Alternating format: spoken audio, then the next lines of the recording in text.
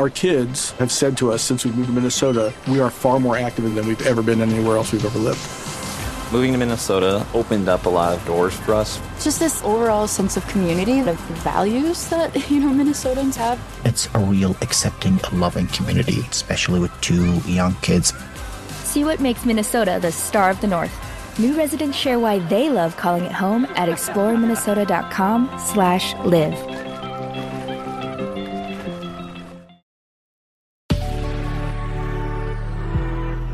Good risings, I'm Nichelle Hines, and this is Level Up Latte. So this week we're talking about clearing out toxicity. And today we're going to talk about toxic behaviors. Pay no attention to toxic words. What people say is often a reflection of themselves, not you. That's a quote from Christian Balaga. The phrase eliminate toxic people from your life is absolutely one you've heard in one form or another. It's a very buzz topic right now, but as often as we look to pin the term toxicity on others, it's surprising how rarely we look inward and ask, am I the toxic one? We all likely share a common answer to that question, and that is yes. From time to time, even the best of us exhibit toxic behaviors or patterns without even realizing it. And while this doesn't mean that you're necessarily a toxic person overall, you may be able to enhance your life and the lives of those around you by taking a hard look and trying to identify and improve upon some of the behaviors you possess that may, in fact, be toxic. Listen, this podcast, like I said, is to make you feel good. Sometimes that feel good, we have to go through a process of being completely honest with ourselves and who we really are. Toxic behaviors, whether done by others around us or done by ourselves, can be very draining, essentially sucking the energy right out of us. And that can lead to an overall diminishing of self-esteem, self-worth, and even anxiety and depression. These are all things that we want to avoid. Here's some of the questions to ask yourself in an effort to examine if you might possess some toxic traits. Do I avoid conflict or handle it in a roundabout way? And I will just say, guilty. Do I even turn the smallest thing into a competition? Do I feel the need to fix everyone and everything around me, but rarely myself? Do I unconsciously seek out drama and disaster for the comfort that often follows it? Do I have selfish, ulterior motives?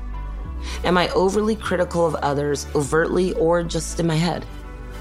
Do I frequently blame others for things that are likely my own fault? The list of questions and ways to self-reflect on this topic is long, and that's just a snippet. But if you answer yes to some or more of these, then it might be time to really focus on yourself and your own behaviors and look for ways to adjust. These toxic behaviors can often point to a disconnect that's going on within yourself, mentally, emotionally, physically, and spiritually. You may be out of sync with yourself, and you may even feel bad about your behavior, but find that you're unable to stop it. So here's the hard truth. There is not a quick fix for this. I'm not a doctor, and there's certainly none that I can give you in a 5-minute podcast. However, recognizing and acknowledging the issue is one of the hardest parts. And if you've done that today, then you're on your way. Acknowledgement really is the first step on our journey to more self-awareness. As soon as we're aware of these things that we do, you can literally break that habit simply by acknowledgement. Now, I was going to say this, but therapy is incredibly helpful on our journey to more self-awareness. We will definitely dedicate an entire week in the future to reconciling our own toxic behavior.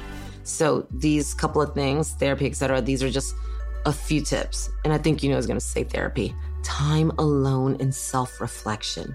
Whether this is journaling, meditating, exercising, spending time with yourself and your thoughts can be really helpful in changing your behavior. I cannot tell you how getting out of the noise of teaching a cycling class 15 times a week, being the face and the voice of a place was so distracting and allowed my toxic behavior to just continue over and over and over again. And when COVID came and things got silent, that year and a half, while I had to discover some tough truths about myself, was completely life-changing. And I can say with my hand on my heart that the person that I am today is so much closer to the person that I want to be. The things that I'm willing to take on in my life, the things that I want to do, the things that I'm willing to do, taking time for myself, the people I surround myself with, the experiences that I'm looking for. I can tell you that that time alone that was literally forced upon so many of us, absolutely me, has changed me for the better. So now, there's ways, now that the world is coming back and there's so much more happening, there are ways for you to get that for yourself. I want you to identify what those are. What really gets you going? Is it the meditation, the exercise, the journaling, just taking a walk, spending some time alone, whatever it is? Find that, define that, and get honest and get real with yourself. And then you will be a gift, an asset to so many more people in your life. And I promise you will be so much happier. I know I am.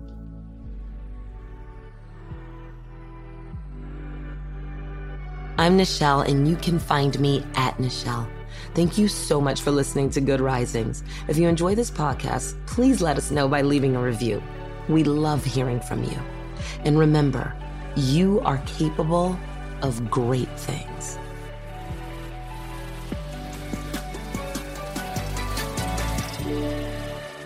Good Risings is presented by Cavalry Audio. Our kids have said to us since we moved to Minnesota, we are far more active than we've ever been anywhere else we've ever lived. Moving to Minnesota opened up a lot of doors for us. Just this overall sense of community, the values that, Minnesotans have. It's a real accepting, loving community, especially with 2 young kids. See what makes Minnesota the star of the North.